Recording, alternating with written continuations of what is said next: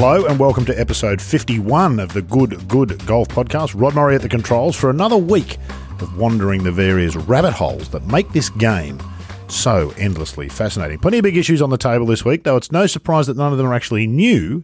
However, what we do have this week is the perfect guest to help explore them, because at the very heart of the game are its playing fields, and that means that those in the business of designing said playing fields are also at the very heart of the game's past, present and future. Canadian golf architect Jeff Mingay will be along in just a moment to shoulder the full burden of responsibility for golf globally now and into the future, which is fantastic of him, and something I'm sure he's looking forward to immensely. But before we meet Jeff and ruin his day, let me introduce my co-host in this weekly adventure we call Good and see if we can't ruin his day as well.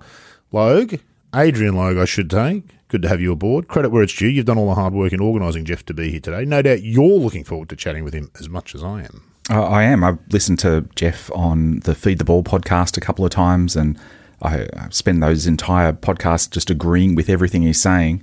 And Jeff likes all of my tweets as well. So we're going to be... Strap yourselves in for a love fest. It's going to be a furious agreement between Jeff and I today. So if you say anything out of line, Rod, it's 2 against 1. In the UK, I think that they would say to you, like, you've officially been pulled. That's what's happened there. Fantastic. We're going to touch on your comments about gill hands from last week too, which attracted a bit of attention, but let's not start there. Let's get things underway with our guest. Now, regular listeners of the show will be more than familiar with the work of Derek Duncan and his Feed the Ball podcast. They'll also know how much time and effort Derek puts into creating his guest introductions. Well, I don't do any of that, but what I will note is that our guest today has twice been a part of Derek's show. That puts him in some pretty elite company. What I can say is that Jeff Mingay is a golf course architect and that he's from Canada. And I also say the aerial photo on the homepage of his website is absolutely stunning and makes me want to go there. Jeff Mingay, welcome. Thanks for taking the time. Where is that golf course? Well, that'd be Victoria Golf Club on the southern tip of Vancouver Island, British Columbia. My goodness, there's a lot. I'll recommend people go there and have a look. There's a lot going on there. Yeah, jeffmingay.com. It's a classy website. Congratulations, Jeff. It really is. It is quite classy. In this business, that's rare. It's beautifully done. Yeah. Well, I'm proud to say that it's my partner, Sarah, and her company, Certo Creative in Toronto, that did that wonderful job for me.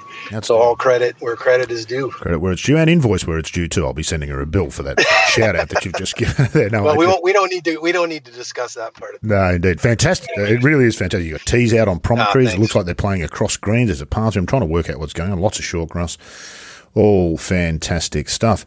Victoria is hard to figure out. Even when you're at Victoria, it's actually an amazing place. I mean, it's a little miniature Pebble Beach, so to speak, which is kind of blowing it out of proportion. But 78-acre property featuring 18 holes, which, anytime I mention that to anyone, they shake their head in disbelief. If you know anything about golf design, there shouldn't be 18 holes on 78 acres. What's the average size, Jeff? What's the minimum normally accepted for a golf course? These days, I mean, if somebody came to me looking to build an 18-hole golf course, I think you're looking at 200 acres minimum if you're, wanting a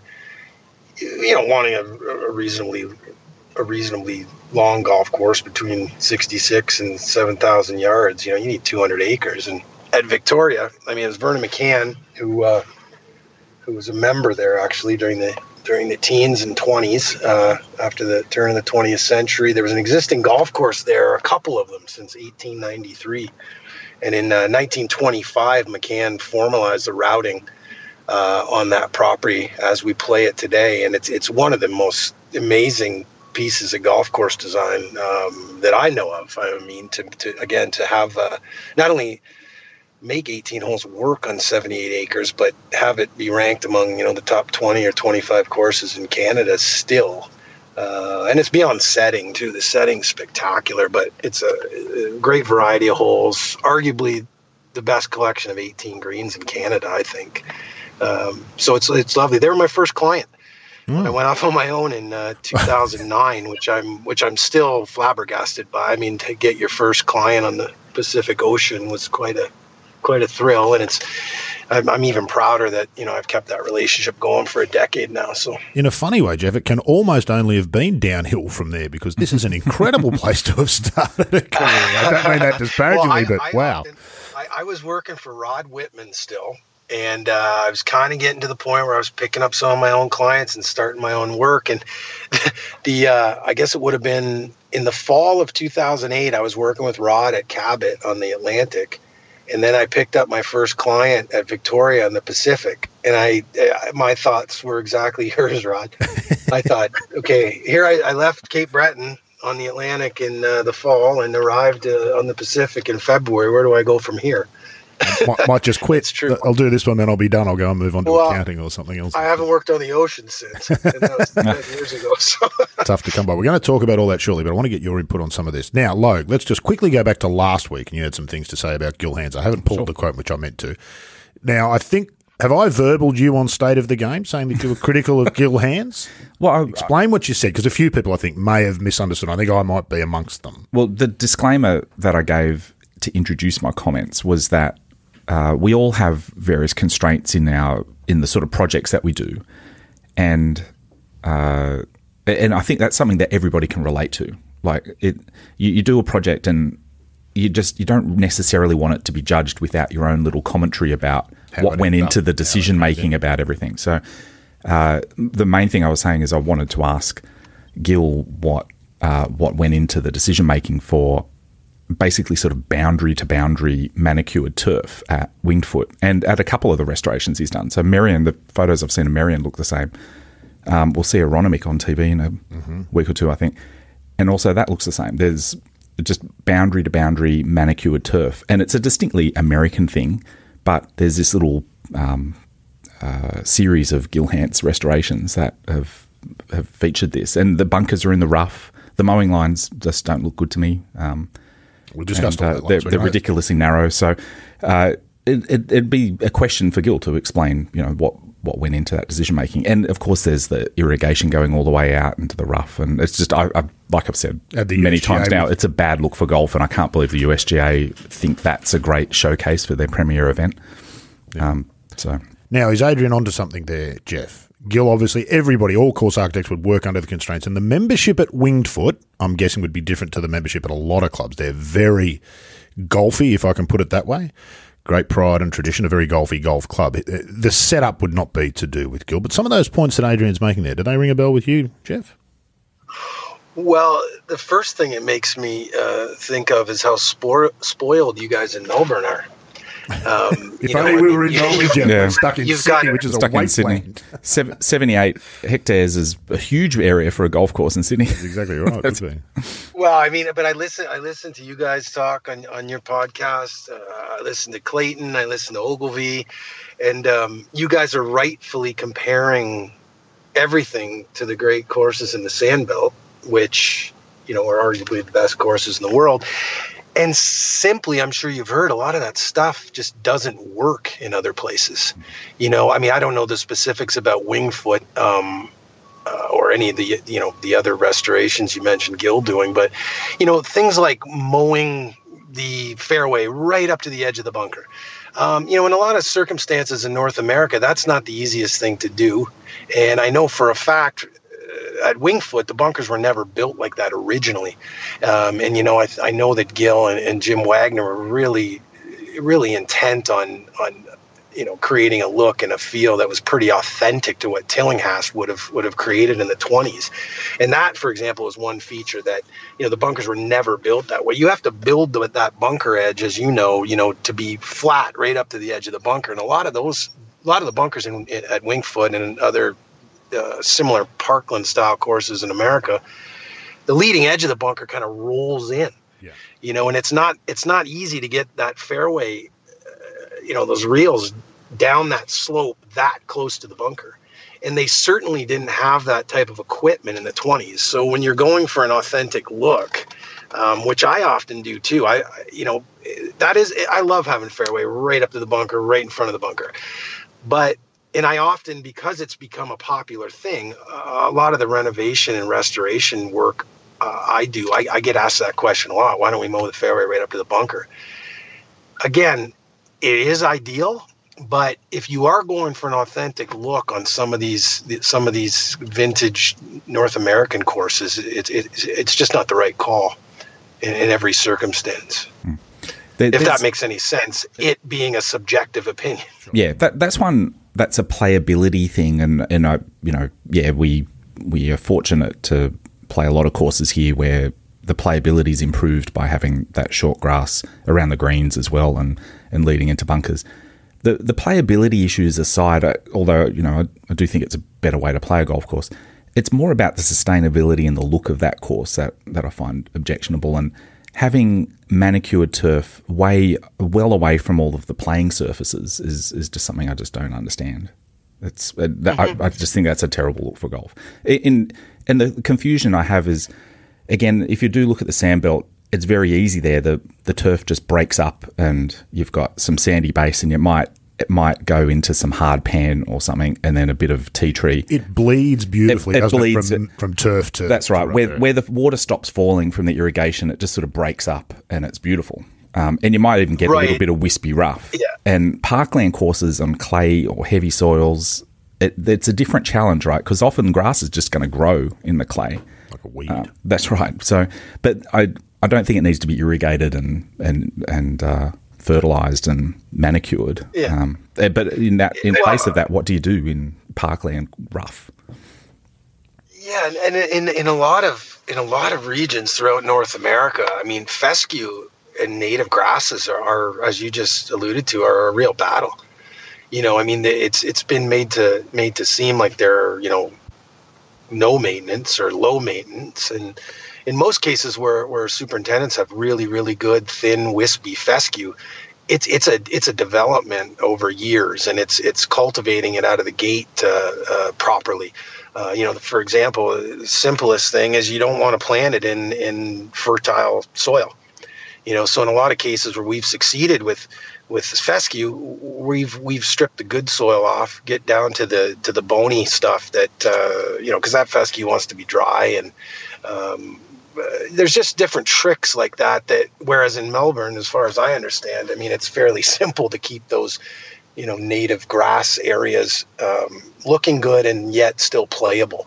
And that's the big challenge for us. I mean, over here, it's just keeping it playable where it's not eating balls and not preventing people from playing a reasonable recovery shot out of it. It's a challenge in most regions. Yeah, and I think that Sydney is somewhat the same. We don't have the benefit of the sort of soil profile that Melbourne has, certainly in that sandbelt area where you can cut those bunkers, those really sharp edges. That's hard to achieve. In fact, Harley Cruz told us he's done something to come out with you had a product, did he not, to help him achieve that? Yeah, he uses the eco bunkers at Kalara. They've got the road base as the lining, and then they've got that eco bunker product, which is actually playing fields from the UK that have been lifted up off of, like, the artificial turf playing fields from the UK that are past their use-by date. They've been cut up and shipped over, and they're used to sort of create a revetted face for the bunkers. And those bunker edges will be around for decades. They'll be sharp. They're not breaking down. They're not putting in the recycled bin, I think. That's right. It's a great look, actually. It's a very dramatic look because they're very sharp-edged, and on a parkland course, they cast a nice... They give you that nice black shadow across the top edge of the bunker, and then there's a little bit of sand flashed on the face. So it's a really good look. Yeah. On a final note, I'm thinking about Wingfoot here, and it just made me think. When I knew Wingfoot was coming up, I went back into the archives and sort of was looking at some pictures and reading a little bit of history just to refresh my memory, and I kind of got excited about watching, at least, or even looking at, because I'm not very interested in the PGA Tour game these days. I more watch when I want to see a golf course on TV. But I was quite curious, especially considering Gil was involved, how this, traditional U.S. Open setup was going to look and how it was going to play. And, as you both know, I mean, variety is so important in golf architecture and golf in general. And after 20 years or longer than that, but at least 2 decades of pontificating about how great wide fairways are and how great mowing the fairways right up to the bunkers is and how great short grass around all the greens is, I was kind of interested to see Wingfoot, and see those narrow fairways lined with trees and, those big push-up greens. I just felt like it was something different than we've all been talking about, most of all for the last little bit. Well, if that makes sense. It does. Well, I thought it was an anachronism. Yeah. Like it was. You're in love with this word this last couple of weeks, aren't you? But it's perfect. It's just like that exactly describes what's happened. It's recreating those courses. That look and that presentation of a golf course evolved from 80s, isn't it? Yeah. the excesses of the 80s, and it's only possible at a club with that ridiculous amount of money. And those were US Open venues more often than not. And we just did that stuff without any regard for what it looked like to other golf courses that can't afford to do that. And I just think it was a throwback to that look. I said the same thing back in 2016. I actually went to Pittsburgh and went to the second round of the U.S. Open at Oakmont. And I was walking around Oakmont, and I was just in love with the golf course, even though it's traditionally not what I gravitate towards. It's narrow. There's too much rough for my liking. There's probably way too many bunkers for my liking. Wing foot, set up very similarly, thin off the tee, narrow, I should say. But for some reason, those golf courses, which were originally built for that purpose, seem to work better than, and I don't want to name names, but I could name a few other venues where they've played the U.S. Open where that setup isn't as exciting. And I think it boils down to the architecture. The architecture at Oakmont and Wingfoot is simply more interesting, even when it's set up narrow and long and difficult, than, a handful of other courses when you set them up similarly. Yeah. I keep thinking of Medina. You just couldn't help yourself. I couldn't help it. I blurted out everything that's on my mind. I was trying to hold it in. But, if you set Medina up the same way as you set up Oakmont and Wingfoot, it doesn't seem to be as exciting. And you don't remember as many holes. It lacks the nuance. I've watched so many major championships from Medina. All I remember are those par threes going over the water to get you to the other side of the river. There's just so much memorable architecture at Wingfoot and Oakmont that I think it overcomes. It kind of doesn't make that setup seem as silly as it might at other places. What you did touch on there, Jeff, is something I do want to explore here. And this is something which comes up on Derek's podcast often, and I love that he asks this question fairly regularly, which is, what's next? Now, you're saying after 20 years of being basically browbeaten with the Bandon dunes, Barnbougle dunes, Royal Melbourne, wide fairways, little rough, all that sort of stuff. And that's true. That's become a real kind of a matter. Now, it's now woke, unfortunately, in a lot of ways. What's next? Which is the question that Derek often asks. Where is the Mike Strands, the Jimming, what comes next in golf course architecture? Because there's no question that look and that those mantras have become a fad. It's sellable. Yes. Everybody's selling it. People want to buy it. It's not the cutting edge stuff that it was in the mid-90s. Right. I've been thinking about that a lot. I actually contributed an article to the Society of Australian Golf Course Architects journal a few years ago that was titled just that, what's next in golf architecture, and I offered no answer. Well done. Did you get paid for that? That's brilliant. No, they didn't pay, so I didn't feel too bad about that. But I went through the history of it all, and the most famous one, the most famous analogy is, pre-World War II architecture falling into Robert Trent Jones's new era, which then fell into Pete Dye's new era. And without taking up too much time with all that history, there needs to be, I think we are indeed at the point where something new needs to happen. When I was coming into the business, nobody knew, or very few people knew, who Tom Doak, Gil Hansen, Bill Coore were. Thankfully, I got to know Rod Whitman, who's very good friends with Bill Coore. And I feel fortunate that I was in the early throes, at the late 90s, early 2000s. I was kind of around, hanging around with Rod, seeing what all those guys were doing and watching them build their careers. And I have so much respect for for that and for them and that style of architecture. We've come full circle. I mean, golf architecture basically started in, the early part of the 20th century. Different things happened up until now. And here we are 100 years later, we've almost come full circle. We've got Bill and Gil and Tom leading the charge and, basically using the style and philosophies of all the great old architects from the Golden Age, which is the, pre-World War II era, pre-Depression era. And I think what that does prove to us is that's what works best for golf. Because we've seen so many things happen, after the pioneering efforts of Willie Park and Harry Colt and Alistair McKenzie and Donald Ross. Different things happened after those guys that didn't quite work as well as the stuff seems to have in the pre-Depression era. So when I think about what's next in golf architecture, that creates a dilemma in my mind because different things have been tried and they haven't worked as well. And here we are again, back to square one. And, we're seeing some of the best golf courses ever being built now, after a comparative lull, from the 20s and 30s onward. So it's a really tough question. I want to come up with the answer, but I'm struggling with it right now. Yeah, it's interesting. And I see the arc of the evolution of golf course architecture as something that moves quite slow compared to other industries. If you look at it, to become a competent architect, you can't just sort of build one green and you're an architect. I feel like, and again, this is something I think people can relate to in their own jobs.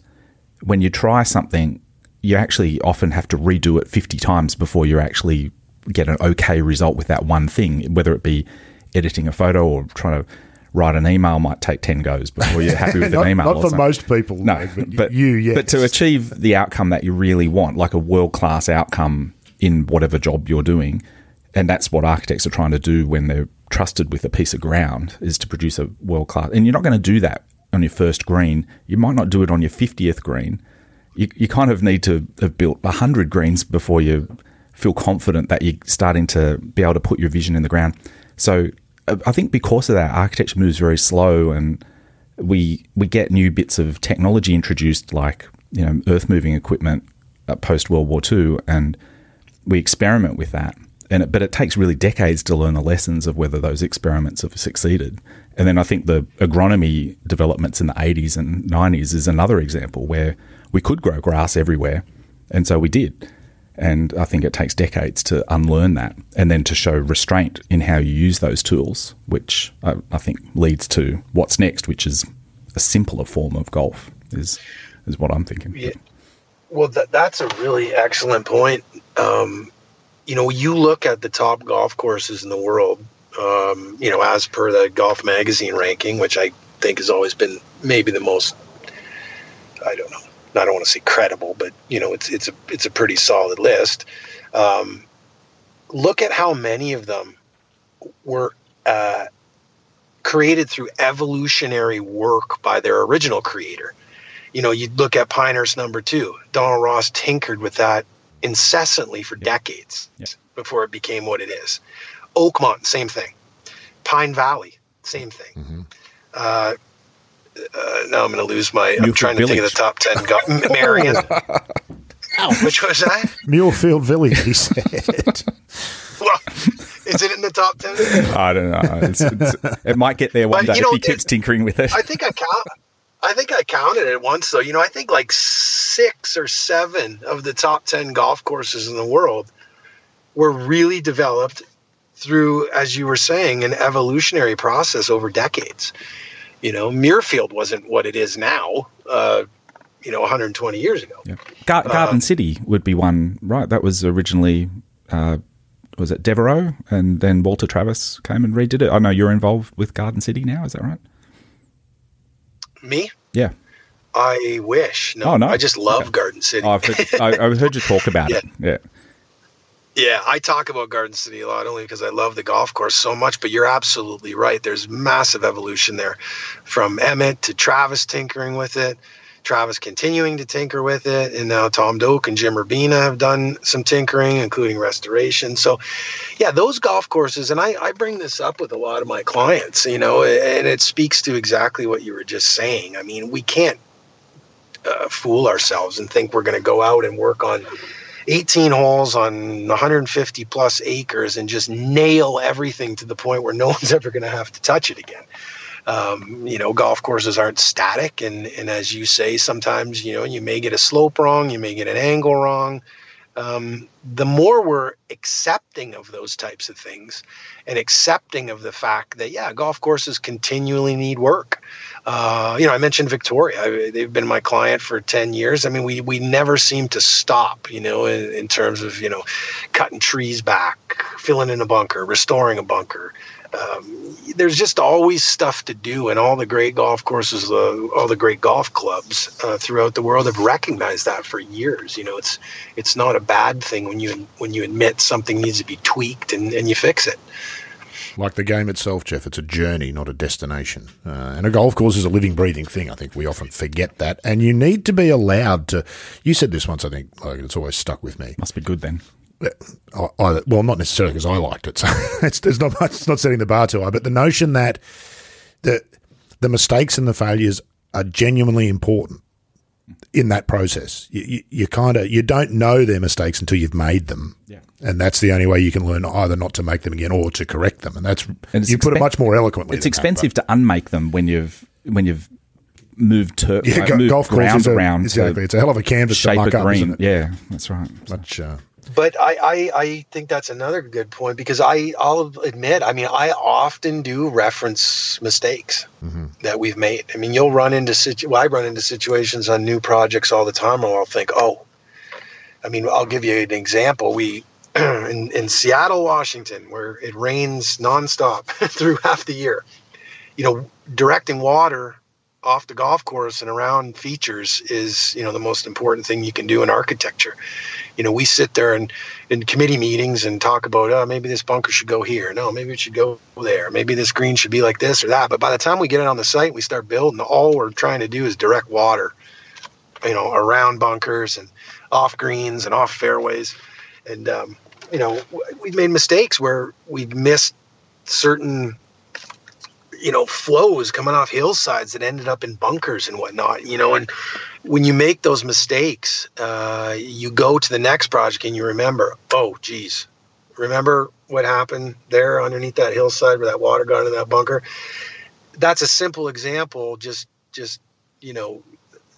enforcing your point is that you're right. I mean, and I bet you'd get Bill Coore out here or Gil or Tom Doak and they'd say the same thing, It's part of the journey, as you said, Rod. Especially with projects as big as, good Lord, you can see them from aeroplanes. So it's not easy, is it, to get it right first time? Yeah, looking at the water is one of those things when you're walking around a golf course with an architect. You expect the conversation's going to be exciting stuff about none of that. About can't we just lift that green up there and move it over there and put a tee there, put a wave in that over green, this ravine, fantastic. But the conversation is exclusively about where does the water go? Where's the water going to go when it rains? It's 99%. Especially in Seattle, where we're working right now. All you're thinking about is water. It reminds me of one of my favorite sort of little life. Not lessons, but a life sort of pointer that I've ever heard, which was that second children learn to walk better than first children, because first children, parents follow around and constantly catch. By the time they have a second child, they're bored with that and they let them fall over. So when the kid's fallen on its face 2 or 3 times, it says, that's no good, and it learns to walk and not fall over, which is... There may be some kind of truth in that, I suspect. It might be an old wives' tale or an urban myth, but it does make some sense if you think about it, doesn't it? And it's true. You'll see the parents with first kids, they do. They follow them around with their hands out, ready to catch them. And second kids like, let him fall, he'll be right.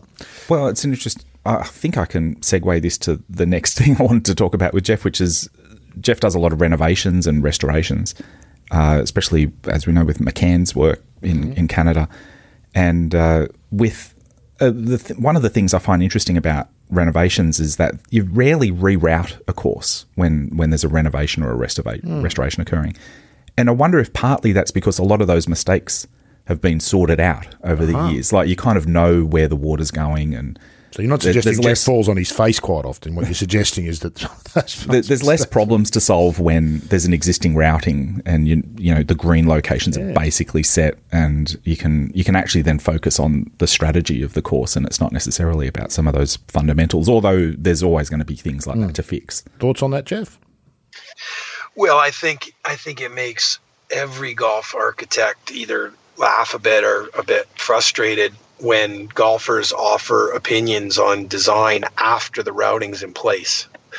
You know, that's when it gets really easy to say, put a bunker over there, plant some trees here, change this green when the green's already in a great spot. You know, as we all know, the routing is the most important piece of the golf architecture puzzle.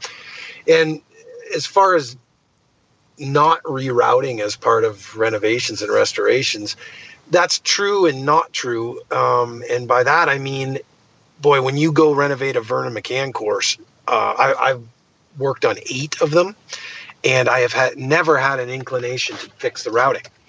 And that speaks to McCann's talents and vision and abilities as a golf course architect. 100 years later, you can't get his tees and his greens in any better spot than he put them. But conversely, you often show up at golf courses that were, designed by someone with lesser talent, where, there are fundamental things that are wrong with the routing that should be corrected. Those are often the more difficult projects to sell, right? Because as soon as you start moving tees and greens, the price tag obviously goes up. But boy, there's a glaring difference between going to a golf course and you immediately, after studying the routing, you immediately know if someone had a talent for this work we do or didn't. And certainly Vernon McCann, he said it himself. He worked, his first golf course was Royal Colwood in Victoria. It opened in 1913. And he died working in Washington State here in 1964. So he worked for, 6 decades or 7 decades. And at the end of it, he said, I know people are going to change my golf courses, but I'll guarantee you something. They'll never change one of my routings. Wow. And I always thought that was as much arrogant as it was making a really important point, though. Or sending a signal. Sure, put a bunker here or a bunker there and change all that stuff. But hey, man, he was making the point that he felt he nailed all the routings, and of all his courses I've seen, I can attest to it. If you know your strengths, I guess you know your strengths, and that's clearly a sample of that. Why McCann and not Thompson for you, Jeff? We think of Canadian golf course architecture, and I think most people around the world outside of Canada immediately think Stanley Thompson. We've had Ian Andrew on the show, who's a Thompson devotee, wrote the book about Thompson. McCann I know a lot less about, but you don't. You're a sort of a McCann specialist. Why? Well, part of the problem is Ian Andrew cornered the Thompson market. Yeah, no choice. No, Ian's a good friend of mine, and he's done some great work on Thompson courses. But my McCann affiliation was really a coincidence. I when I was a kid trying to get into this business, I'd go to superintendent conferences and try to meet people. And one year, 20 some odd years ago, the conference was in Vancouver, British Columbia, and I did it more often than I do now. But back then, I'd go try to see every golf course in every city that I visited. So I made a list, and at the top of my list in Vancouver was Capilano, Stanley Thompson. Okay, definitely got to go up there. What other golf courses should I see? So I start listing Marine Drive, Richmond, Lingara, and so on and so on. And all of these golf courses were designed by this guy named Vernon McCann. And I had never heard of him, 25 years ago. Through the grapevine, I heard that this gentleman named Michael Rist had done a bunch of research on Vernon McCann. Mike Rist is a Vancouver guy. And I hooked up with him on the same trip. So I went to see all these golf courses, and I had lunch with Mike Rist, and he started telling me who this guy was. And it was fascinating. And every time I visited one of these clubs that had a golf course that was designed by McCann, I would say, do you have any historic photos? Do you have any of McCann's plans? And I'd get, whose plans? they literally in the Northwest had almost forgotten who Vernon McCann was. You know, he laid out some of his best golf courses there in the 20s, and they'd evolved, and he'd been dead for, 40 years by the time I got there. There was really no historical documentation of what he did, and his legacy had just been forgotten. So as I learned this, I honestly kind of felt genuinely kind of sad about that. It was obvious to me through what I'd learned through Mike Rist and some of the research I'd done on my own that this guy was a pioneer, in the vein of all the great architects. He introduced, golf architecture, like world-class golf architecture, to the Pacific Northwest starting in 1913. So having learned that, I wrote a couple articles about him and whatnot, and I ended up getting hired, as I mentioned, at Victoria Golf Club, which is my first client. And I still feel a little sentimental about this when I say it, but just like McCann, I did a little bit of work in Victoria, and that club has an affiliation with the Pacific Northwest Golf Association. So some of the clubs down in Seattle started coming up to Victoria and noticing the work we were doing. And then my phone started ringing. Overlake. Well, you're the McCann course guy. In Seattle called. You're the McCann guy, aren't you? All of a sudden, you've written some articles. Yeah, that's it. You're the McCann guy. If you've got a McCann, you ring Mingay. That's what you do. Yeah, which feels a bit odd to me because I didn't intend for it to be. It wasn't my business plan. No. I guess you could say it was really a coincidence about learning about this guy and really taking an interest in him, and then restoring some of his most interesting work. And I'm flattered that people noticed. And I just kept getting calls from one McCann course after another.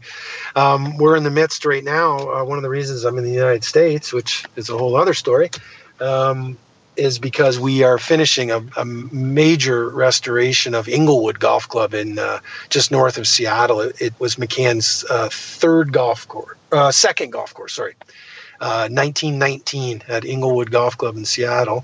And I'm actually at his third golf course at Manitou in Spokane, Washington right now. I'm looking down the third hole that we're restoring right now as we're speaking. So again, it's been very gratifying to bring attention back to McCann and kind of enhance his legacy through what we're doing. I think that's really important. And when I got to Overlake, I always tell this story. It makes me really proud. When I got to Overlake in Seattle, not many people at the club even knew who Vernon McCann was. By the time we finished our master plan, did some work, did some membership presentations, they now have Vernon McCann's signature on their flag on every green. Oh, nice. So they've taken some pride in the fact that their golf course was designed by McCann, and again that makes me really happy. He put his heart and soul into golf and really did a lot of great stuff in not only the Pacific Northwest but up and down the West Coast here to really solidify what golf and golf architecture should be. So you wonder how many other McCanns. It's been a lot of fun. You know how many other McCanns we've got in history, don't you? Areas. I've often heard Andy Johnson talk about Nipper Campbell, who did a lot of work around various parts of the. I know nothing else about him except that I've heard Andy mention him a bunch of times on the fried egg. So, he might be another McCann. How many of them are there around the place? It all brings to mind.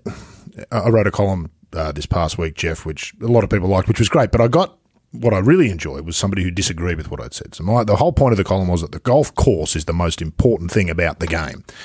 And that the problem with the game at the top level is that it's out of balance. We don't need to go through all those items. We've made these cases a million times before. What I'm intrigued by, there's a couple of points this guy makes. 1/2 Gregory Brios, I'm not sure. I don't know where he's from.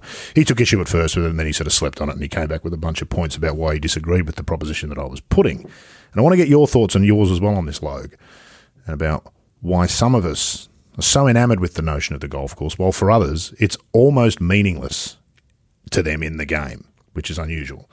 He says, I play golf to conquer course. It's an intellectual challenge, but golfers I know chase a good game before a good course. I'd rather beat a good field than play a casual round on a classic golf course. I don't get to play them, neither does anybody else that I know. I think there's a bunch of stuff wrapped up in there. Times change, all sports have changed. The gist of my argument was that ignoring the changes to the athlete focusing solely on the equipment, I think that's something separate to the whole course. It's inevitable that golfers are going to look like DeChambeau in the future. This is the tip of the iceberg. I think that's true and was part of what I was talking about, but not so much specifically to the players. And he thinks people are bitter that for the first time they're watching something that they're not physically capable of doing. I think that's interesting as well. There might be something to that. But here's kind of the crux of it. At that point, we'll be bifurcating so much that recreational golf and professional golf will be as similar as pickleball to tennis. I think we're already there. Yep, agreed. I don't think there's any relationship between the two. To screw with the rules of a game that places everyone on the same playing field for the sake of a course or 30 is a waste of brain power, in my opinion. So, Jeff Mingay, would you talk to that a little bit? Because I do hear this from time to time, and I wonder whether there might be some truth to this. Those of us who are enamoured with golf courses, we think, it's about all golf courses. But the way it seems to come across to people who disagree with this is that why are we changing the whole game for 100 blokes who play on about 40 or 50 different courses in the US and another 40 or 50 on the European Tour? Why are we meddling with equipment for that? There seems to be a real disconnect in the argument that we're making for the golf course. My assumption is that you'd agree with me that the golf course is much more important than the golfer in the long run.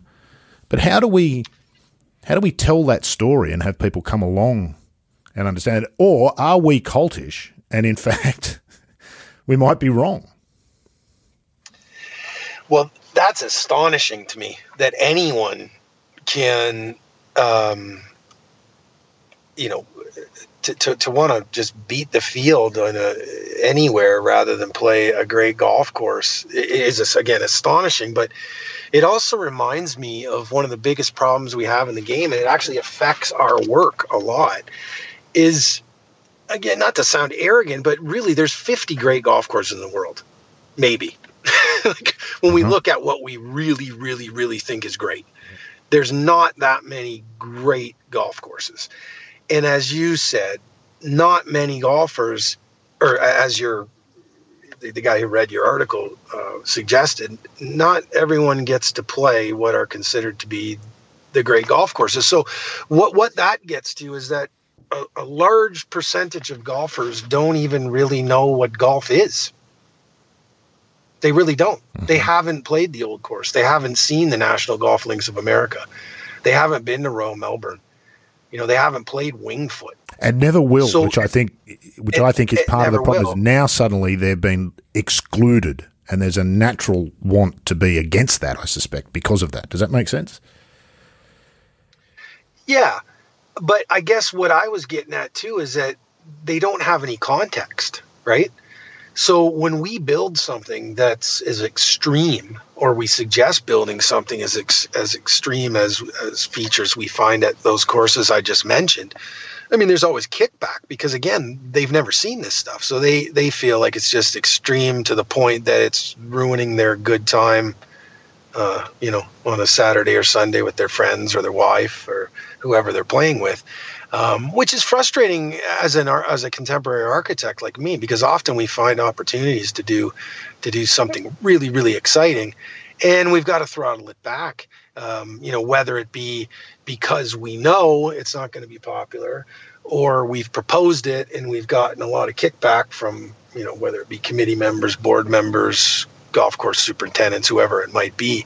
My wish would be to give a lot of the golfers and club members I know a little bit more context in terms of what, world-class golf and the best golf courses in the world really are all about, how they look, how they feel, how they play. Things are, in fact, unfair quite often when you're not playing well, at many of the world's best golf courses.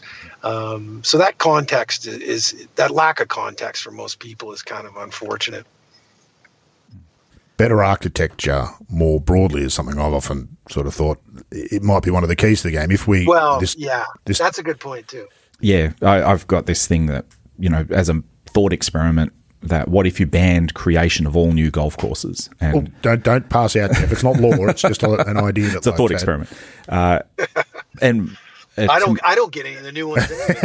Bill, Tom, and Gil. Exactly.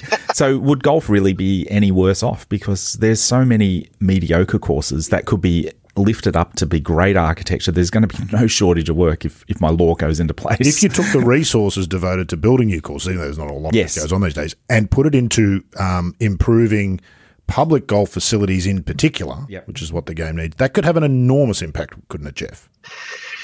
Yeah, absolutely. I mean, I love that in theory, but again, you've got to have clients, club members, who have some context in terms of what great golf can be.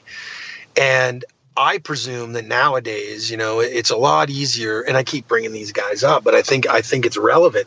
It's a lot easier for Bill Coor or Tom Doak or Gil Hance to walk in, based on their resumes with bigger things, to sell some extraordinary architecture.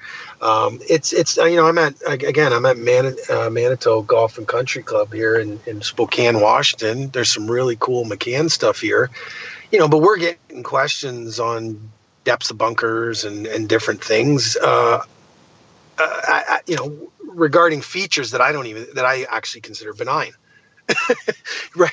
So whenever you take things up a notch, you've really got to sell it, and you've got to give people context in terms of why you want to do it. So I remember reading, William Flynn. I've never forgot this quote. He said, as a golf architect, part of his job is to be an educator. And I've never really forgotten that. So when we do these plans and we have committee meetings and board meetings, and we're meeting with superintendents and giving member presentations, I always remember that. You try to be a little bit of a teacher to people who haven't seen this stuff, without being arrogant or without trying to push any kind of agenda. Just educate people on what, this term is so vague and kind of silly too, but what real golf is. Yeah. I feel like most people around the world don't even play what we know to be real golf. The trick is to teach without coming across as supercilious. Might be the most difficult thing in the world to do, and there's a term for it. And we know that it's difficult because there's a whole bunch of people who think we are golf snobs. Yeah. Well, if you walk into the board meeting with a top hat on and a monocle, and did you do this, Logue? No, it sounds like a personal experience. But I think one thing people can relate to though is that you need to be able to explain your rationale for what you've decided to do with something, or why you're deciding to present a certain solution for a problem. And golf course architecture to me seems like very relatable to other professions, where you're actually just solving a problem. It's like a puzzle. You've got a piece of land and you're wanting to produce the best result out of it, and there's a certain solution there's a myriad of solutions that you can present to square that circle, but the rationale that goes into whatever decision making you've done, I think, is the interesting bit, and it's part of the sales of what you're presenting to a club. Yeah, Adrian, I'm so glad that you just said that, because honest to goodness, every time I present a master plan, I try to have that kind of reasoning and rationale behind every recommendation. Because I don't want to get in there and say, well, let's put a bunker there. Why? Well, just because Jeff Mingay's a visionary. He's so creative. It's just a dogmatic thing. It's just going to look great over there. I never want that to be my answer, because I think that's extravagance, And I think a lot of the best architecture is really fundamentally based, as you suggested. I mean, you're really trying to move water. You're trying to stop a ball from going out of bounds. You're trying to get more light on a green surface. There's got to be practical reasons why you're doing what you're doing.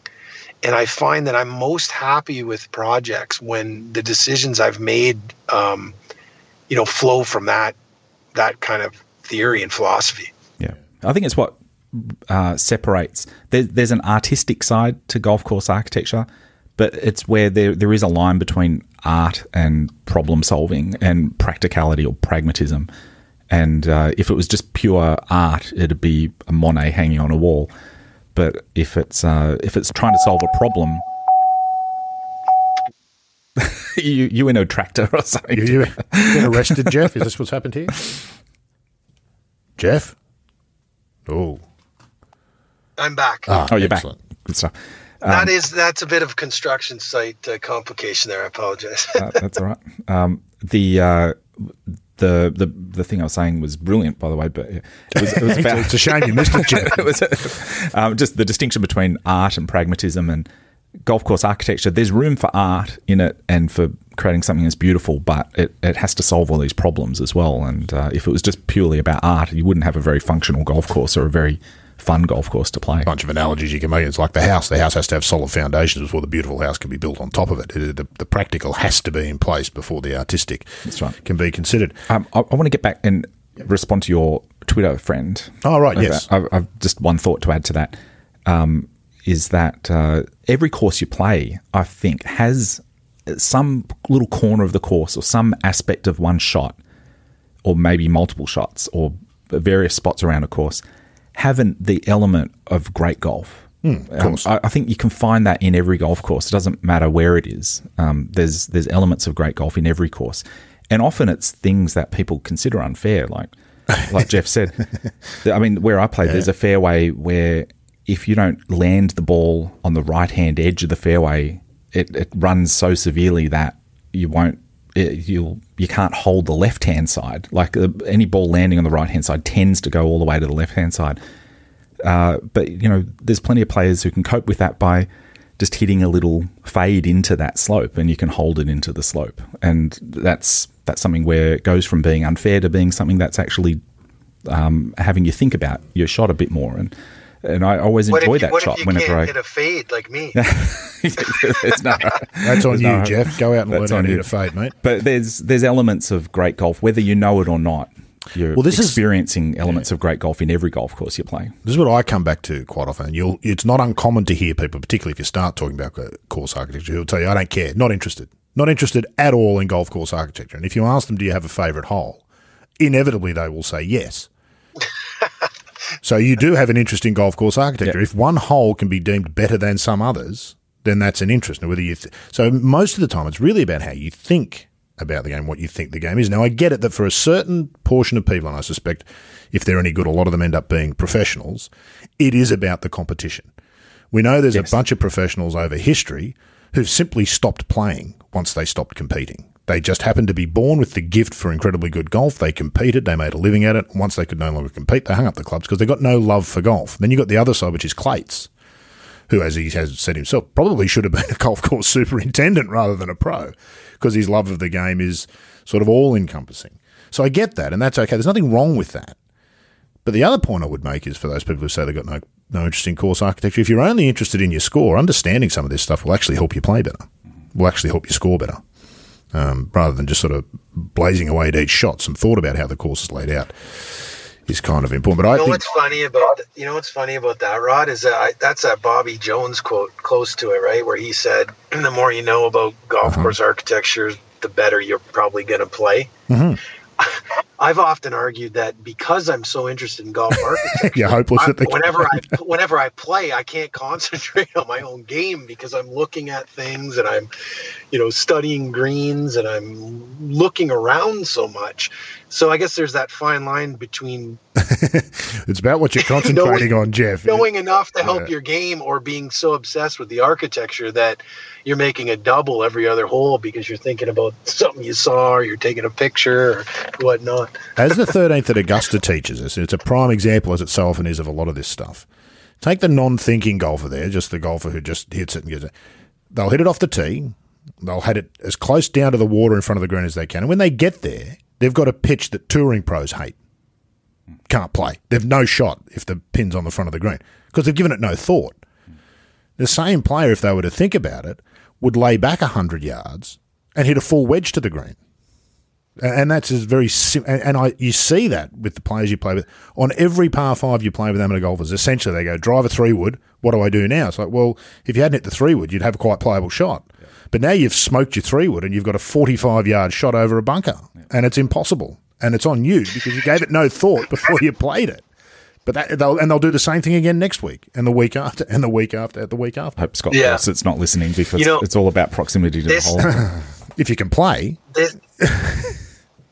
That's funny. This is very relatable to a conversation I had yesterday, actually. I was at Wing Point Golf and Country Club on Bainbridge Island. just west of Seattle. And I built a hole there, 240-yard par 3, only because it starts at the clubhouse, plays downhill to a road. So there's 240 yards there. So we used the entire piece of ground that was available to us to build this hole.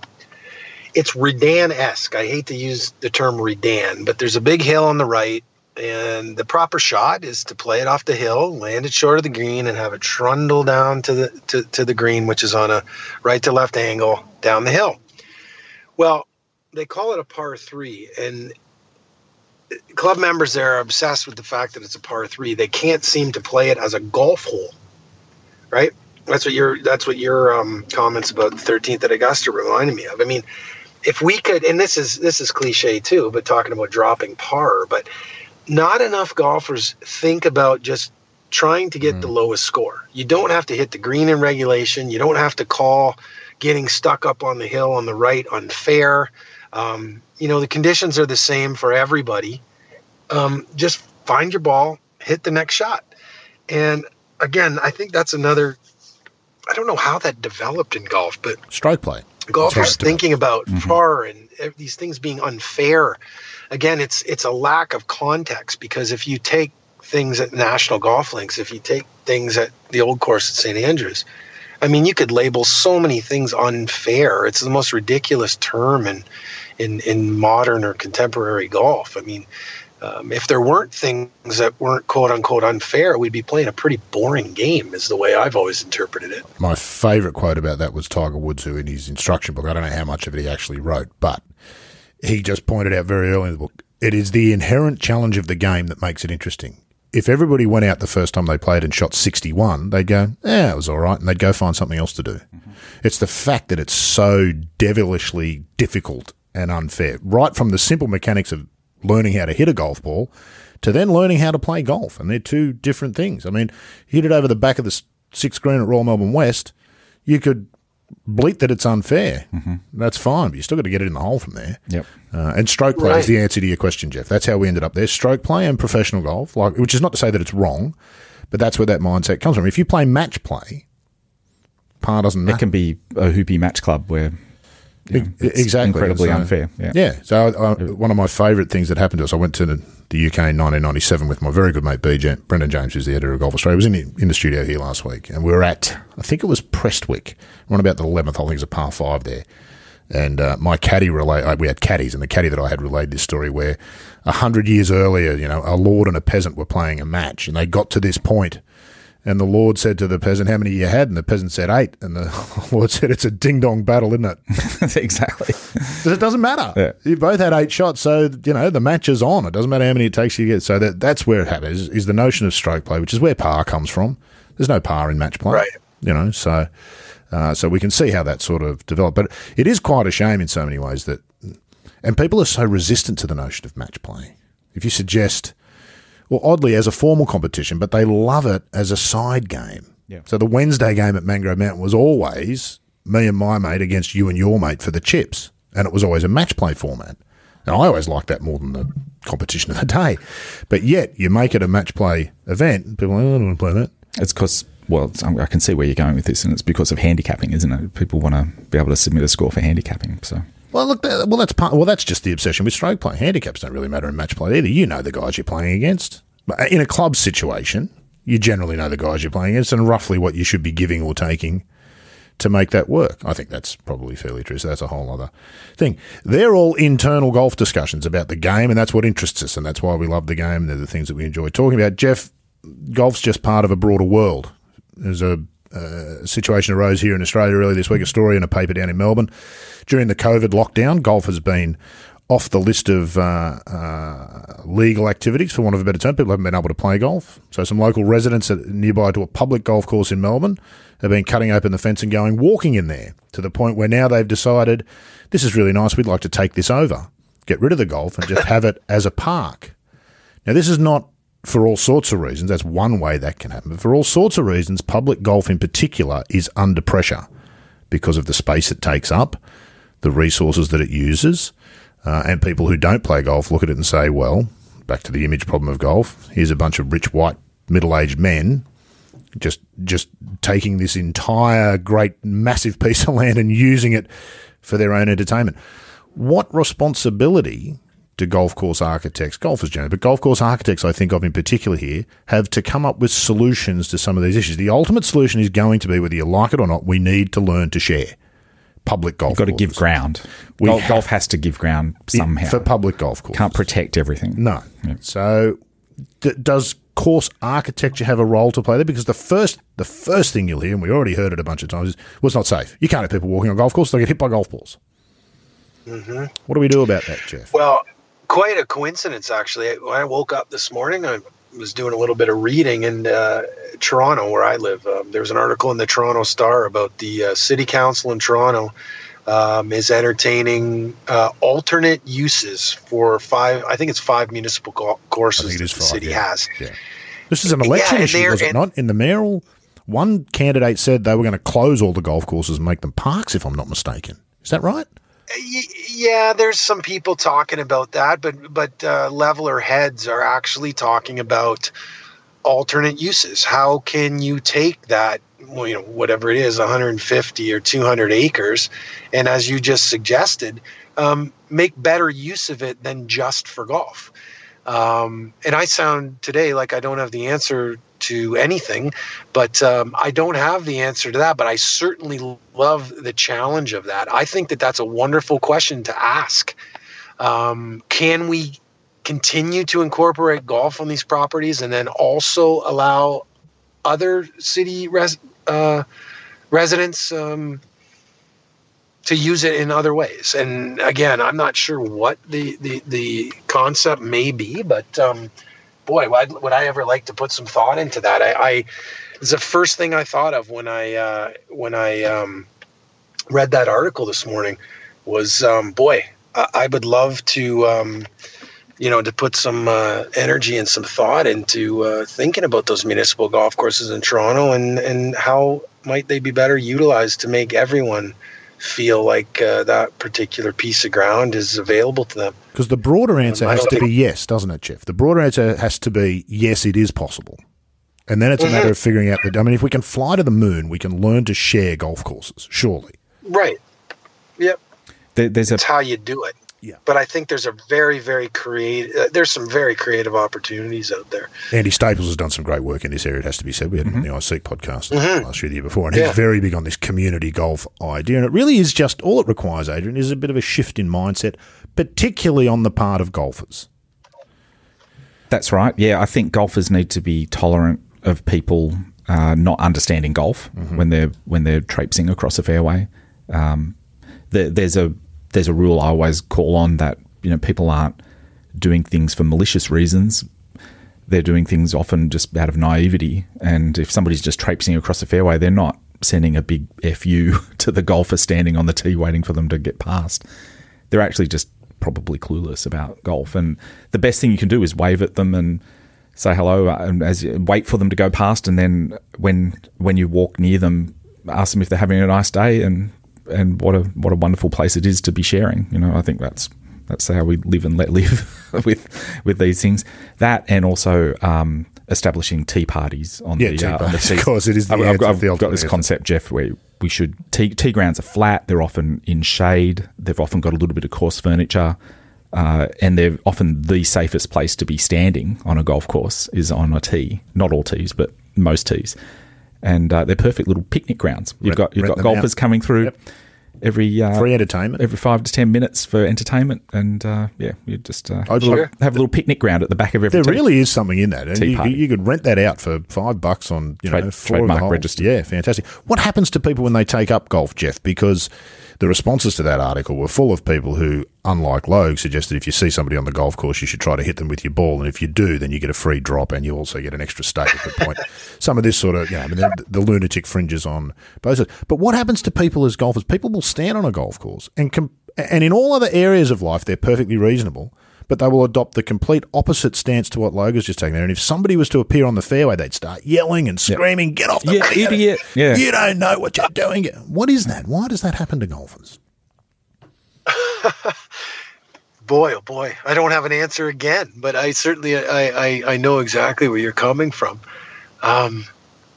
Yeah, that's a fascinating question, which I don't have an answer for. You're really feigning this responsibility for the game for the whole future, Jeff. I'm starting to get a bit nervous, I'll be honest with you. I'm not sure we should have picked you guys, we've been talking for an hour and I haven't answered one question. You haven't solved any of the problems. No, but you're right. We have been talking for now, so we better start to wrap it up. But Logo, I know you particularly... I didn't know all these heady questions were going to start. So you haven't listened to the show. None of these are new, I can assure you. I think you wanted to ask Jeff about St Andrews in particular. He did a fabulous Feed the Ball episode with Jim Urbina and Derek on their salon. There was some amazing stuff, and we're probably not going to have time to get into it today, but a couple of the takeaways, and I really highly recommend people go back and listen to this Feed the Ball salon episode with Jim Urbina and Jeff, hosted by Derek Duncan. But a couple of the things, Jim raised them early in that podcast, talking about the old course having no boundaries, and also the randomness of the old course. Those were two topics that the whole podcast was really sort of revolving around those couple of topics, and I thought that was absolutely fascinating and really nailed the spirit of the old course. If you're trying to explain the old course to somebody, if you could just focus on those two concepts, I think that explains a lot of it, and it's not too much to take in. That, you know, the way the holes are set up, they're not conforming to a corridor of play. There's effectively no boundary there, and there's a line of charm, I think, at the old course. Oh. Like, if you didn't tell somebody that, with few exceptions, I think the 7th is a bit of an exception where you get confused about what green you're meant to hit to. But beyond that, you can see lots of flag sticks out there at various times, but I think you're very rarely confused about what green you're hitting towards. So there's this line of charm within this concept of no boundaries, and also just that randomness is amazing, and it's something where I often call into question just how important routing is, and I know that's going to be horrible.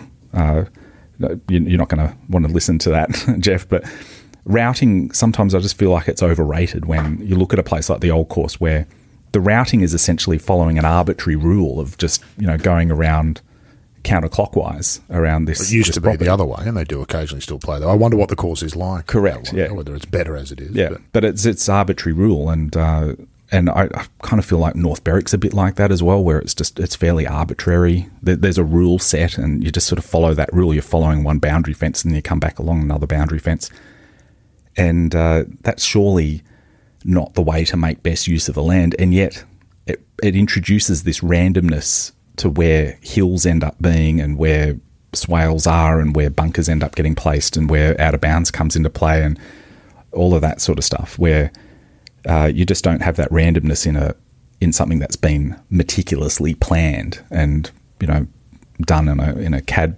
program. Nor is it easy to convince people that you should have it, is it, Jeffrey? Based on what you just told us earlier, was that if you suggest something like the old course hotel with the wall behind, or it doesn't go down well, does it? No, but to Adrian's point, I mean, it's a lot easier to achieve what you were describing, Adrian, when you're just on a rumpled piece of kind of flat ground, right? You can just have this big landscape for golf, and you pick 18 spots to cut the holes, and I love it, just like you do. There's just this randomness of ground, and you're just trying to get to that one spot. There's not even a hole per se. You're just trying to get from here to there, and then you set up 18 of those little challenges. But not a lot of pieces of ground accommodate that kind of randomness or that linear routing, and have it work so well, just because of hills and roads and other boundaries. And, you know, those are just unique pieces of ground that work really well, you know, conceptually, that way. But those are unique. I mean, those are anomalies in the world of golf course architecture, to find pieces of ground like that. It's a good answer. Yeah, it's a far too good an answer. Yeah. I'll edit that out so you don't look quite so silly, Logan. We'll fix that up. Okay, well, did I recover from all the things that I did? You finally had an answer. That's exactly right. You finally had an answer. Mike Clayton often says that all of the answers essentially to golf course architecture, I think I'm probably verbling it now, something along the lines of, you know, pretty much all the lessons you need to learn can be found at the old course at St Andrews. Is that in fact the role of the designer, Jeff, given that you know you can never get another piece of land like St Andrews, but to take the broad concepts that make it interesting, those shades of grey rather than the black and white golf challenge that some modern courses present. Is that the role of the designer really, as to how to adapt those broad concepts to whatever piece of land you happen to be working with? Absolutely. I mean, I think what St. Andrews teaches us most is that, like, and I can't believe I said this in the Feed the Ball podcast, I can't believe the idea of creating a course that is literally multiple golf courses hasn't been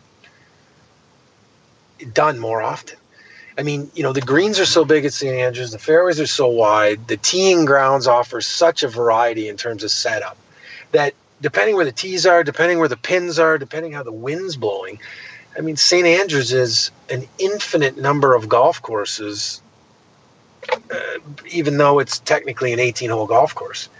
And it's just puzzling to me why that idea hasn't been carried out more successfully, more places over the past century. Mm-hmm. I played the Loop at Forest Dunes up in northern Michigan, Tom Doak's reversible course. Genius. I mean, I was looking forward to it and expected it to be really good, and it's really good. And again, when you see that, I just can't believe that idea hasn't been carried through more often. Thomas's course within the course is the one that intrigues me. That was just completely grown over. I think it was at LA Country Club he did it, didn't he? But the notion that as a member you could have literally 4 golf courses in one, play a different golf course every week of the month, and that you wouldn't think that's a fantastic idea, that hasn't caught on. I can't understand why. Taps into something we've talked about here. One of the reasons, though, is, as I just said, is that it takes a unique and a special piece of ground to accommodate that concept the way that St. Andrews does. Mm. And Doak was lucky, not only lucky, because what he did is very smart and on the border, it is genius. But he found a piece of ground that was wide enough, not too hilly, that could accommodate that. And I just think in a lot of cases, when you have developers finding pieces of land, those types of sites that will accommodate that concept, I think, are just too few and far between, unfortunately. I played the Bobby Jones course in Atlanta, which is reversible as well. Went from being, I think, a 9-hole course on a very small piece of land to being a reversible 18-hole course. It turns out you can fit 18 holes in what was 9 holes of land, because the double greens are effectively doing double duty. Like there's opportunity for much more golf to be fit into a small piece of land, because where there were 9 greens, though, if you make some of those, not all necessarily, but make some of those into double greens, you kind of just more efficiently using that piece of land, and you can have 18 holes. Reversible. And it works really well there too. It's a kind of a boring piece of land. There's one big hill that's really the only feature. But there's not a lot of boldness in modern architecture, is there, John? I don't mean to necessarily blame architects. I think the game as a whole is not very accepting. But if you play those, I think most people who go to Scotland, well, Ray Morissette says they have a lobotomy on the way home, most of them. But you go to Scotland and you suddenly see golf, what you were sort of referring to earlier as proper golf. It's bold, isn't it? It's bold, and it's occasionally scary, and it makes your heart race, and things that never happen on... And sometimes completely inscrutable. Yeah. Why is there a hill in this spot? Exactly. I don't understand this at all. What's the point of this sort of thing? Completely inscrutable. I mean, some of the best holes that I've personally designed are the ones that golfers at the clubs I've made those holes I dislike the most. For that very reason, it's it's tough. What did Mackenzie say about Cypress Point? He was worried that it was no good because there weren't enough complaints about it when it opened. That's one of my favorite stories. Yeah, it's fantastic, isn't it? But it's true. And everybody loves it. Then what do we do? Yeah, that's right. We better get back there and redo it in some way, because it isn't right. We're a funny breed, aren't we, golfers? Humans are bad enough, but once they take up golf, they turn into incredibly complex animals, don't we? We don't know what we want. I just wish that people, and I was going to tell this story earlier, it's another Greg Norman story.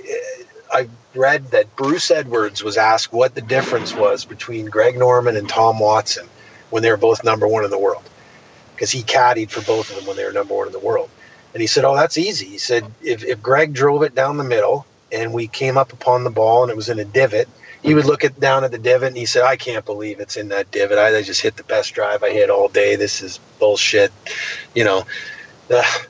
And then he said, if the same situation happened with Tom Watson would walk up to the ball, look down at the divot, think for a second, reach for a club, look Edwards right in the eye and say, watch this.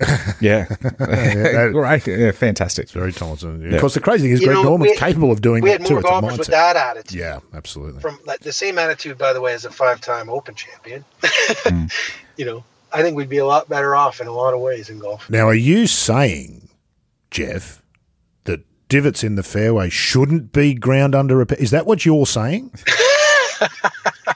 I've never even considered that. No, divots in the fairway. I can't believe it's a discussion.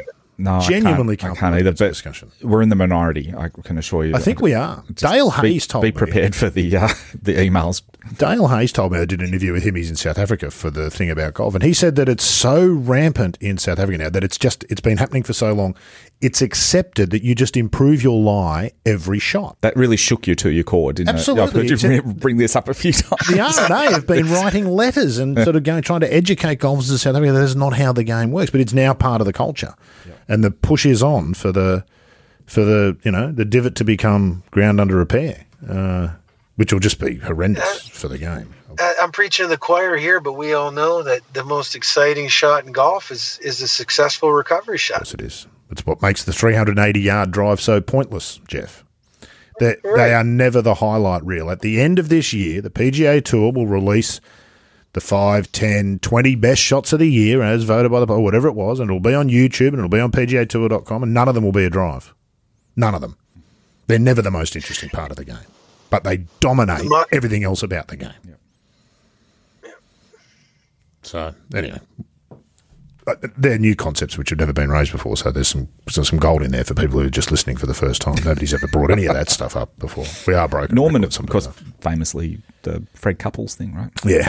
We've all got our names on our backs. That's right. Greg, just put it back in your stance and get it out of there. Yeah, exactly. And punch it out of there. But yeah, I mean, it's had its impact on various tournaments over the years. I mean, Payne Stewart landed in a divot on the 18th at Olympia. Well, he was done in really by the flag on the 18th. Ogilvy was in a divot on the 18th at Wingfoot. Well, that shot that he played there is still completely underrated. I know the one at 17, the approach shot. The pitch on 18 was. I think Tiger left it at his feet just this past US Open. So some amazing stuff there. Jeff, we must let you go. We can't let you go without saying Canada is punching above its weight in golf course architecture, and you're doing your bit. So Keith Cutton. Ian Andrew, Rod Whitman, Riley Johns, yourself. I'm sure we're missing some people out there. So we've got a couple to get through that we need to get on the pod. We haven't had Rod Whitman on the pod, although is he a bit hard? I know Derek's had him on his podcast, but I'm not sure he's particularly keen on publicity, is he, Jeff? He's a much quieter in the background kind of guy, Rod Whitman. Have I got that right? Yeah, absolutely. I mean, one thing I've always respected about Rod is that he keeps himself. He doesn't have much to say. He lets his work speak for him. And that speaks very well for him. But I'll tell you what, is when I listened to the Feed the Ball with Rod on it, the first thing I did was text Derek and congratulated him on getting Rod to really talk about some really interesting stuff. So once you get him talking, I think he'd be a great guest. It's another one of our rabbit holes, but the contribution that podcasts like Derek's are making to the game, you can't know, but I think in 100 years, golfers will look back and say that was important stuff. Or that whole, I agree. That whole sort of podcast. There's hundreds of them at the moment, obviously, and we'll see how that shakes out. But it's the way these people, great architects, are documenting their thoughts. You would have been unknown 30 years ago, Jeff. Completely unknown, like McCann. As would Ian Andrew, as would a whole bunch, Riley Johns. A lot of these guys would be complete unknowns, but they're not unknowns anymore. People have actually got, perhaps the most telling thing is, golfers have actually got the interest. They've got the thirst to know, and it's just finally they're being dished up the content. Well, I think that's an important point. I mean, in my travels across North America working, I am actually seeing, I started working for Whitman 20 years ago. Went off on my own 10 years ago. So I've got 2 decades of experience hanging around these clubs. And I really do see that the next generation of guys between, 25 and 45, they're into listening to Derek and listening to you guys and listening to the Fried Egg. And there's so much more awareness about golf course architecture and the great golf courses of the world now, even compared to 5 years ago, definitely 10 years ago, and certainly 20 years ago. So all of this media stuff and a little bit more attention being paid to golf course architecture, I think is going to be huge as we move forward. I mean, another decade from now, when those particular guys are the people, or guys and girls are the particular people on the committees, the boards, the superintendents, the club managers, and the pros who listen to all this stuff, I think there's going to be it's going to make a huge difference in the next 10 years and more. I agree. I'm optimistic because it's all to the good of the game. Doesn't mean everybody has to agree, but if everybody's got an interest, you're going to get better outcomes. Well, Rod, and it's, as I said earlier, I think it's most importantly, it's just the context too, right? Yeah. Like if you come into the committee meeting with some better context, I think the results are going to be much, much better. Yeah. People do seek out this information now. I think there is an interest in it. I've got actually a golfing highlight. Oh, fantastic. I played at Northbridge Golf Club here in Sydney on Saturday, which is no wonder you look tired. It is a very taxing golf course. Yeah. It's like every single shot is very demanding. You've got to. It's a funny course on a ridiculous hill with very thick scrub, and there's barely any playing surfaces to see. It's a genuinely absurd place for a golf course. It really is. Kind of is part of the appeal of it. It's extremely taxing. Every single shot is mentally and physically exhausting. It's a very hard walk, but it's only par 64 or something. But you're completely exhausted by the end of it. And we got about halfway through. The New South Wales high performance women were there actually, like just doing fitness work. No, they're going around. They're going around playing a bunch of courses in Sydney. Oh, fantastic! And I think they're broadening their experience. So these very good girl golfers were there, and one of them was in a group behind me. And to your story earlier, Jeff, there's this ridiculously long par 3 there, 230 metres. With a dam on one side of the green and out of bounds on the other side of the green, the 11th at Northbridge, if anyone's familiar with it. It's a nightmare scenario, and depending on the wind, it can be driver or 3-wood, or very rarely it's anything shorter than a 3-iron. It always plays very long, and I invariably just dump it in trouble, like the dam or the out of bounds or something. So this time I've played 7-iron off the tee. I've decided I'll play it as a par 4. Nice. Love it. So I played 7-iron off the tee into there's a big wide open piece of fairway before the dam, and I only had like a little 50-metre pitch from there, and it was an easy 4. Anyway, as I was walking off that tee, one of the high-performance girls there, I said to her, "It's a crazy golf course, isn't it?" And she looked at me and said, "Crazy? It's fun." And I thought, that's good. That's good for you. Good on you. Yeah. And so that's my little. That's the F word we don't have enough of in golf. Yeah. We've got plenty of the other, but we don't remember fun. Have you got a golf highlight for us, Jeff? We try to have a golf highlight each week. I never have one because I don't play anymore enough. Oh man, I've got plenty. From this week. Well, we were just talking about the old course. I tell this story all the time, and it speaks to. I just was describing the old course as being a landscape for golf rather than 18 individual holes. And I'm a big fan of that intimacy that type of golfing experience provides. And I'll never forget playing the 11th hole, the Eden hole, in a gale. At the old course, hit my tee shot, come down off the tee. You've got to cross the 7th fairway, and a foursome playing 7 was crossing just as we were heading to the 11th green, and a guy walked up to me and asked me for a light for his cigarette. And I thought, how cool is this?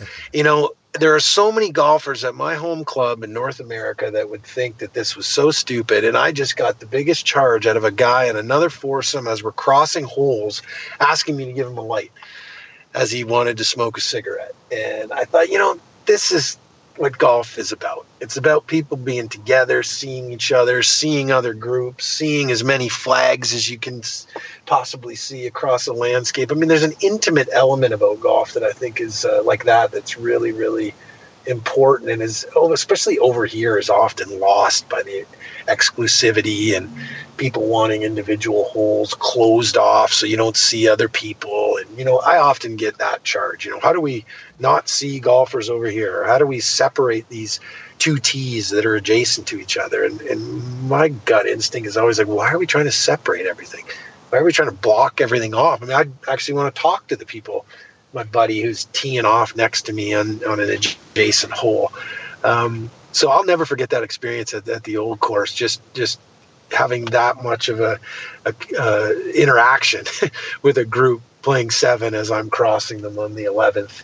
I don't know why that sticks in my mind, but I just feel like that's golf to me. It's better than my experience playing that hole for the first time, where I've come over the hill there and I didn't. I like the girls' reaction to your comment, though.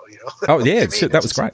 It's just fun. It's fun. It's not crazy. It's fun. Yeah. When I first played the 7th at the old course, I knew what to expect and everything, but I still got lost. Yeah. And I hit it towards the 11th green, and I ended up in hill bunker, and I had to get out of hill bunker, the deepest bunker on the course, basically, to try and get to the 7th green. And I think I went to shell bunker then, and it was a nightmare. You're an idiot. That's the price you pay for being cheap and not taking a caddy. What the game is, and what you've pointed out there, Jeff, is that it is actually counterintuitive. Golf at almost every level. You hit down to make it go up, you hit it left to make it go right. Everything about the game essentially is counterintuitive, and what you're describing is counterintuitive. You think you want these 18 holes of isolation. Yeah. Actually, what you want is just great big open boundaries. Yeah. Exactly. It's just strategy. The 14th at the old course, I think, epitomises that better than anything. That and the 13th at Augusta, those 2 par 5s, everything that's great about golf can be found in those 2 holes, I think. But that little piece of ground, actually, where the 11th and 7th crossover at the old course, that's one of those sacred places, I think, where you speak to some people about it and they're like, oh yeah, that would be on my list of places where I'd have my ashes scattered. Well, that's all of St Andrews, and we talked about this after you went there for the first time, thinking that you were just going to wander past and have a look before realising your mistake. It's kind of spiritual, isn't it, Jeff? If you're a golfer, I think you're a golfer once you've been to St Andrews, because it touches you in a way that it couldn't touch non-golfers. And I suspect a lot of people go to St Andrews, play the old course, perhaps aren't touched that way, but for those who are, it's a spiritual experience, I reckon. Undoubtedly, yeah. It sounds sort of, I try not to. It's only golfers tell those listening stories to people who I know might not understand it, because it sounds a bit dramatic and a little bit too romantic. Yeah, but it's true. Yeah. I mean, I got someone who loves golf, right?